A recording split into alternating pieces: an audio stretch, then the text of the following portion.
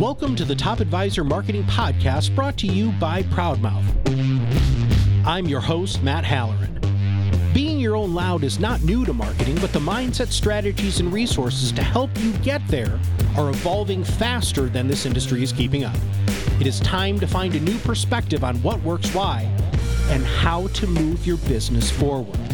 Listen as I interview guests to help you learn from them how to be your own loud. Let's get to the show. Hello and welcome to another Top Advisor Marketing Podcast.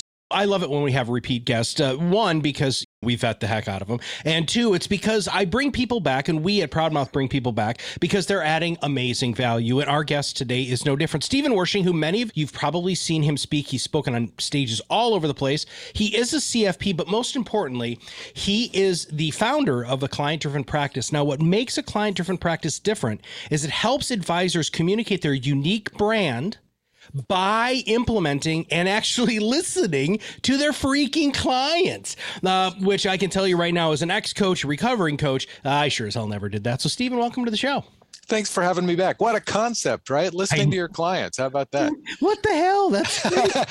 Well, it's really important because, well, if I could just launch into this thought, the world has changed, and you and I are going to talk a little bit about how it's changed in a few ways. But, one of the significant things, and this is why being client-driven is so important these days, is that what's taken over, what's really gotten a lot more important during the pandemic is all of these services like Amazon that are customized to you. And they have technology, they have algorithms that co-create the experience with you, right? If you as an advisor are not listening to your clients and evolving your experience based on that feedback, then you run the risk of losing relevance to folks.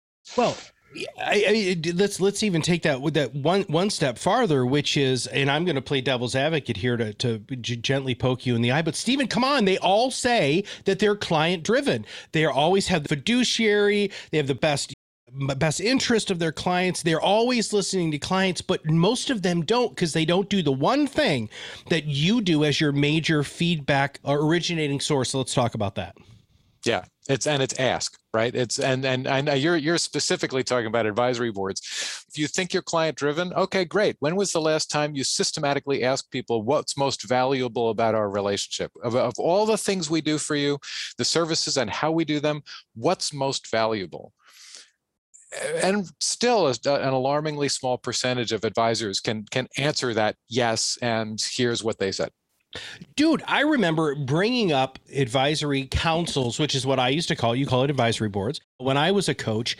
And so out of the 30 so odd people that I was actively coaching, I probably did 4 or 5 of them. And you and I spent lots of time. By the way, I just want everybody to know, Steve and I are friends, and we talk all the time. And we talk about a lot of this stuff. And the fear is the largest thing. They're absolutely terrified that their clients are going to say that they're not happy. But don't you want to know that, dude?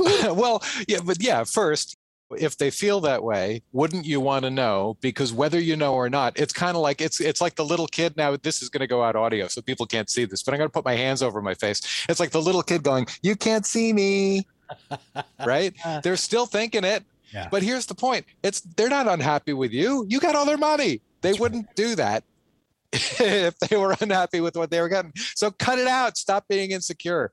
They love you. And the hard part, the challenge of an advisory board is getting some constructive feedback.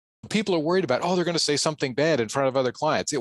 No, the hard part is getting critical feedback out of them because they don't want to say the hard stuff. But it's more critical than ever, because we talk about what kind of competition are we going to get from Amazon and Google and Facebook and those kinds of things. You know what, dude, you're already competing with Amazon. Oh, yeah. And it's not because they're doing a robo-advisor, but it's because they're resetting expectations of clients. I like to bike. Yeah. And so I bought a used bike. I had it in the store to get a fitting and get some changes on it. And so I'm chatting with the owner, and there are no bikes to buy because with the pandemic, everybody bought out the inventory. And now we got supply chain issues. I tried to buy a bike for my wife in May. It's going to come in January, and they ordered it last August. So I was asking the owner, so how you doing? I mean, I know you got no inventory to sell, so how's it going? And he said, it's okay. We're doing a lot of service. We're doing a lot of that kind of stuff. He said, but I got to tell you, Amazon is killing me. I'm like, what? Because everybody's buying stuff online. He said, no, because it used to be that somebody would call us up and they'd say, I want these modifications to my bike. And we'd say, great, we'll order the parts. We'll get them in a couple of weeks. You can bring it in. We'll do it. And that was fine. He says, now they call up and they say, I want these changes on my bike. And we say, great, we'll order them. We'll have them in about a week and we'll be ready. And they're outraged. It's like, no, I wanted to bring it in tomorrow. Mm-hmm. And the guy's like, dude, we don't have the parts.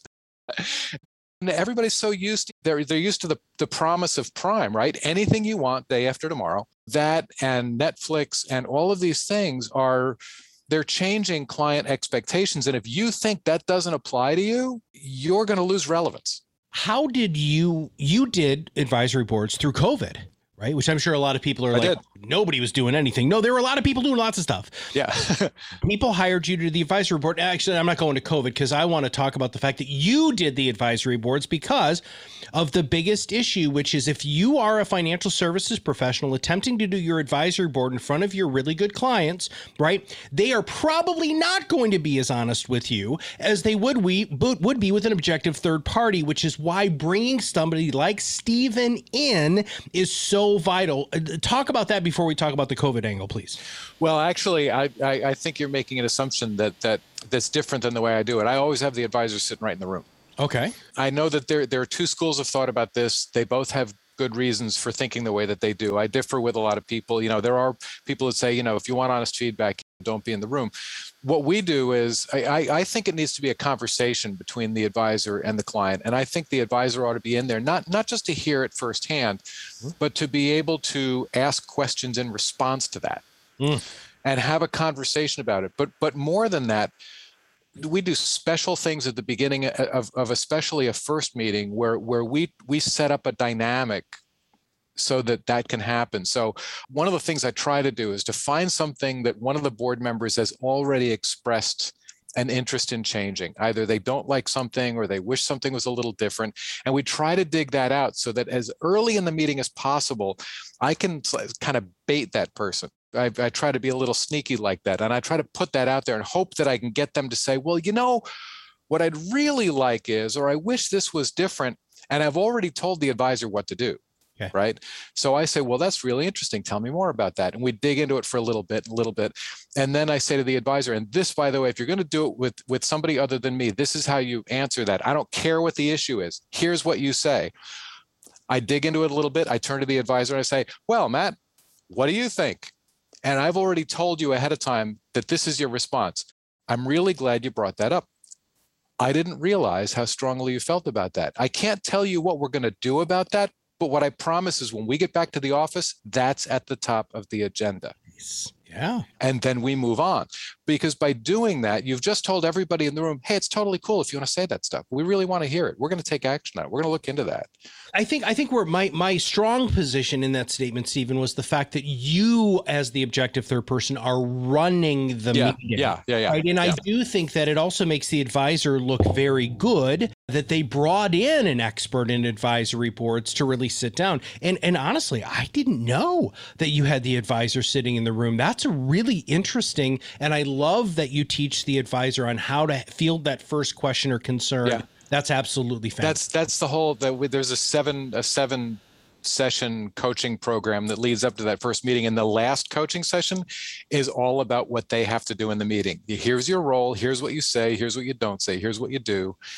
Because there's 100 ways that an advisor can inadvertently shut down feedback, and we do everything that we can to make sure that doesn't happen. Yeah. Okay, so what did you learn during COVID, right? So when you were doing these advisory boards, what were some of the things that you found out that are applicable to really trends that we need to pay attention to from here on out?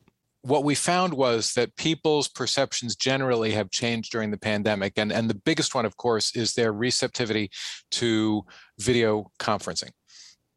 When we used to do, there would be times when we would ask advisory boards, we'd demo them systems of video conferencing and the eMoney Decision Center and all that kind of stuff and say, What would you think of this? For the most part, I mean, different client bases are different. Generally, they were kind of lukewarm on it. No, I like going in and seeing my advisor. I like going to the office and that kind of stuff. Now that everybody's been forced to do it for a year, now they're like, this is fine. This is okay. And one of the things that changed for us, because we had to adapt a lot of the stuff that we were doing, because, like a lot of places, we shifted to doing all the client advisory boards virtually. Now we do either one. By the way, we also found out that a lot of advisors were not that interested in doing a virtual board, but now for some of them, it works out really well because some advisors have clients that are spread across multiple states, right? And even moving, I mean, I'm out on the road again doing them, but there are some that want to keep doing it virtually. And that's what we found with clients too, is that they're a lot more open now to doing it and to meeting by Zoom and those kinds of things. And it kind of depends on the age of your client base, and it depends on the traffic in your area. If I go to suburban Western New York where I am, getting around's no big deal. So yeah, let's meet. But if I'm in Atlanta, Washington, D.C., places like that, and they have to fight for an hour and a half of traffic to get to the meeting, they're like, yeah, I just as soon do it virtually. But what we're finding is that a lot of people as a general rule are saying, we'd like to see you once a year, but any other time that we need to schedule a meeting, Zoom is fine. So there are some things like that are really changing. But we're also finding that some people's goals are changing. Their perception of their goals are changing. Some people are wanting to accelerate retirement because so much harder to operate in this environment. Some people are putting off retirement because now that they've been home with their spouse for a year, they're like, maybe this isn't such a great idea. Maybe working isn't so bad. And then some people are saying we want to accelerate our goals because we realize we want to spend a lot more time with the family, or we want to, so it's interesting. It's interesting to see how people's outlooks have changed. We also, one of the things that we're surveying, and it's been really interesting, we ask a few questions. What concerns me more now is fill in the blank. What concerns me less is fill in the blank. And my top concern right now is whatever. We've gotten some answers on those things that we weren't expecting, and they're really interesting to dig into when we get the advisory board together. Some people worry about governmental policies. Some worry about what the pandemic, what COVID is going to do to the economy. If it doesn't affect the advice, and it may not, but it may affect what kinds of client education sessions you put together, what kind of communications you send out, that kind of thing. How often are you recommending to do the advisory boards for an advisor? Do you do it more often at the beginning, or is it always the same run rate? Help us with that. It will often be a little more often at the beginning because you unearth a lot of things that you can work on. And the longer you do it, you've pretty much vetted a lot of stuff. And so it's for vetting new ideas and that kind of stuff. But you also don't want to do them so close together that you don't have time to act on stuff. It's important that you schedule them far enough apart so that when you get the feedback, you can do stuff. You can respond to it and make some changes before you get back together. Because the most frustrating thing for an advisory board member is, that you're asking more questions, but it doesn't look like you've done anything with the feedback they gave you last time. And I've actually had clients explicitly ask me that in meetings, which none of us feels good about. It's like, Well, what are you doing with all this? Because you keep bringing us back, but we don't really see any changes. That's like the worst possible thing I can hear in a meeting. But to answer your question directly, generally, firms that are doing this on an ongoing basis do them twice a year. Okay. In the first year, you might do an extra one. Okay. Now, you said there's 7 coaching sessions before the actual advisory council itself, or the advisory board. What happens afterwards? After the board meeting? I send a report to the advisor, which sort of summarizes what I thought were the high points of the conversation, the important points. And I put a bunch of recommendations in there as well as here's how you can utilize this. Here's some of the things you can consider doing. And then we have a meeting with the advisor and whoever else was participating in the project.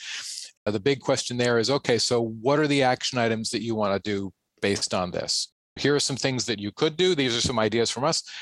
What else did you hear? What are you going to do? And then I encourage them to add those action items to the report that we prepare for the participants and that they send it out to everybody. Then they've got their marching orders between now and the next meeting. And the first thing that we do in the next meeting, by the way, is to give them an update on the action items from last time. So we give them a firm update, what's new at the firm, who's had a baby, what awards have we gotten, and here are our action items from last time. And this is where they all stand. You're in the follow-up board meeting, right? And you're going over that pre-stuff. Hey, this is what's going on. Hey, these are the things that you brought up. These are the things that we fixed. What happens if something that one of the board members thought was more vital than you did and you didn't fix it? What happens in that situation? How do you address that? How do you quell the advisor's concern that, oh my God, they're going to start mutinying me? I don't think that's a word, but I make up words on this podcast all the time. So break that down a little bit, please. Advisory boards, clients trust their advisors.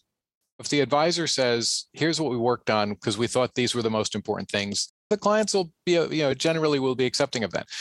It's also, by the way, it's totally fine if you haven't completed something or haven't done something that you promised from last time. If you say, this is what you told us, this is what we looked into. It's been bananas. The market's been volatile, or we hired 3 new people or whatever it was. So we haven't had time, but it's still on our radar. We haven't forgotten. We heard you. That's totally fine to say.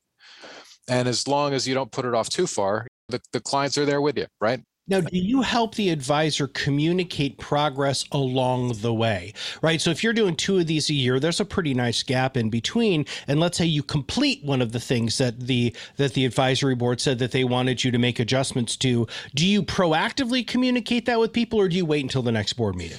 Well, I think that there are 3 or 4 opportunities for communication through this whole process. One of them is when it's new. One of them is we're putting together a client advisory board because we want to build the firm that you want to work with, and therefore we want you to have a voice in the process. And then when you have the meeting, you can send out a communication that says, here's what we heard. Here's what our client advisory board told us. And then when you figure out what you want to do with that feedback, then you can communicate, this is what they told us, and this is what we're planning on doing. And then when you do it, you send out another one saying, you told us, we heard you. Now we've done it. This is what you're going to see that's new. So there are like 4 opportunities to talk about how responsive you are and how important the clients are to you. Sure.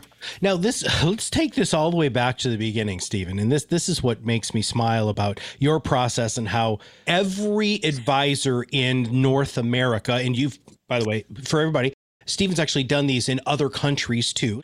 If you're listening from another English-speaking country, you don't speak anything else fluently, do you? No, but I will say I'm going to be doing my 4th country next month, which is England. So now I've done Canada, the US, Mexico, and England, and English is not the main language in Mexico. So that was kind of interesting. Yeah, that was very interesting. Thankfully, the advisor is bilingual and most of the people on the board were bilingual. So it worked out fine. I will wander outside the English-speaking world, but I'm not sure how many of those countries listen to your podcast. But I don't either. I really don't. But I'll do everything to make sure that it gets out there. Well, the idea, though, that the client-driven practice is based off of finding a way to take the feedback from the clients. Well, first off, getting feedback from clients in the right way, and then utilizing that feedback to solidify and communicate the uniqueness of a person's brand. Let's talk about some of the other stuff that you do, because the advisory board is really just a component of this entire client-driven practice that you have. So let's unpack the client-driven practice a little bit more, please. Yeah, well, so the client-driven practice is based largely on that client feedback component. However, we also do, as I said, we help advisors develop and build unique brands informed by client feedback. So we'll do, for example, we help advisors put together brand frameworks. And the brand framework is the story of the hero of your story, who is the client. And so what we do is we try to help you put together what that story is, which forms the foundation for any marketing that you do. So who's the target client? What is their main challenge? Because really it's more important to talk about the challenge than the description of the client.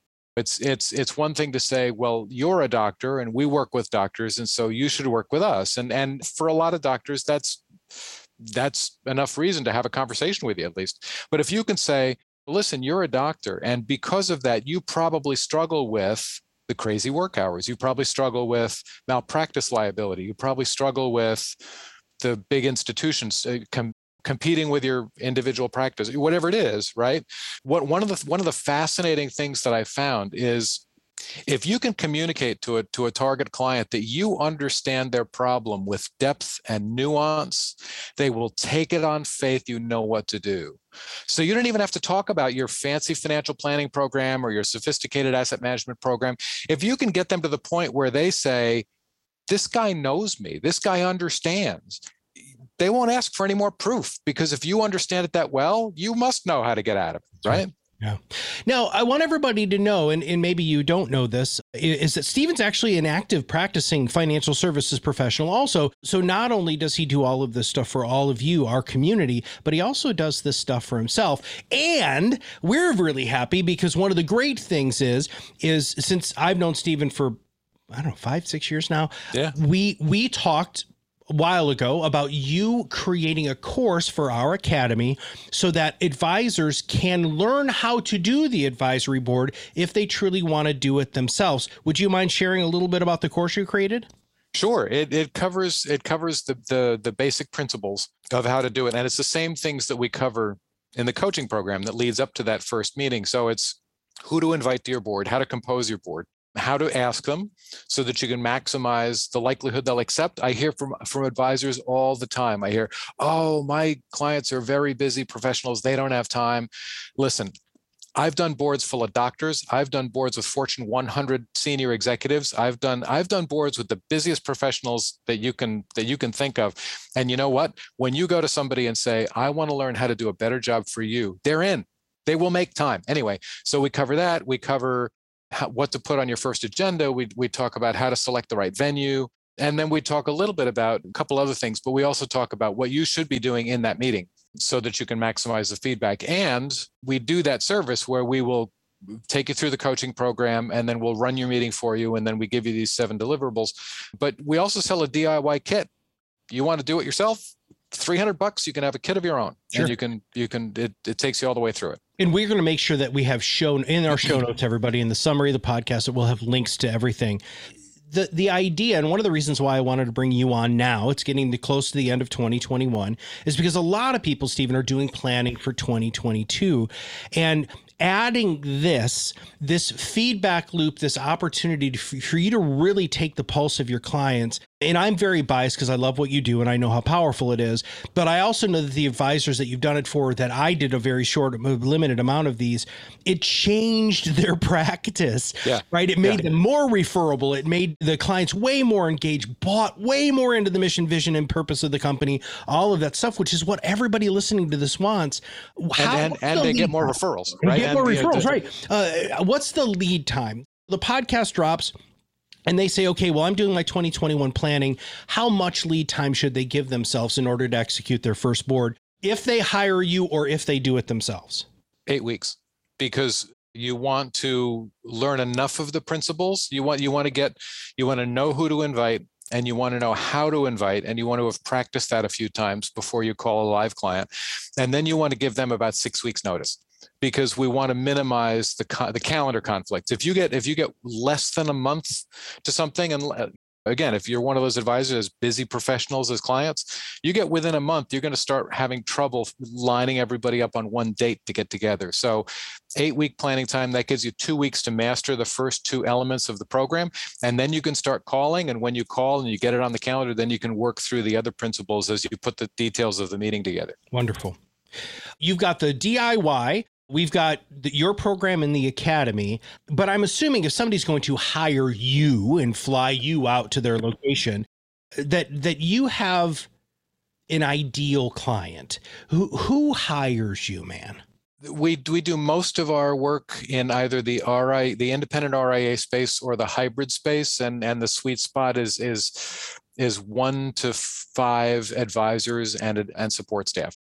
I've done some for wirehouse folks. I've done some. We're planning 2 of them now for career life agency people.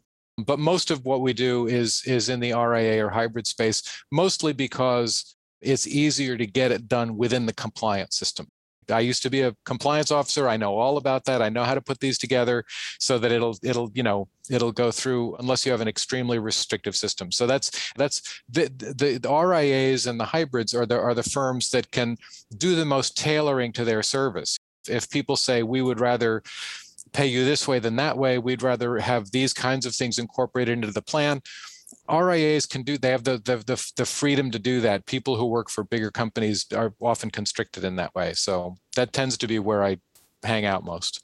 Well, and those are our listeners, brother, right? I mean, and that's one of the reasons I wanted you on the show. We specifically like to work with the hybrid model or the RIA just because of compliance. The larger companies, just they don't have the infrastructure to be able to handle whatever they need to handle from a podcasting standpoint. I can't even imagine their, and I'm air quoting, liability concerns that they're going to have with an advisory board, which is utterly ridiculous because it's going to end up. Yeah. And it's not really liability stuff. It's like I said, we survey board members before the meeting, and that gives us really interesting stuff so we can dig farther into the questions more quickly.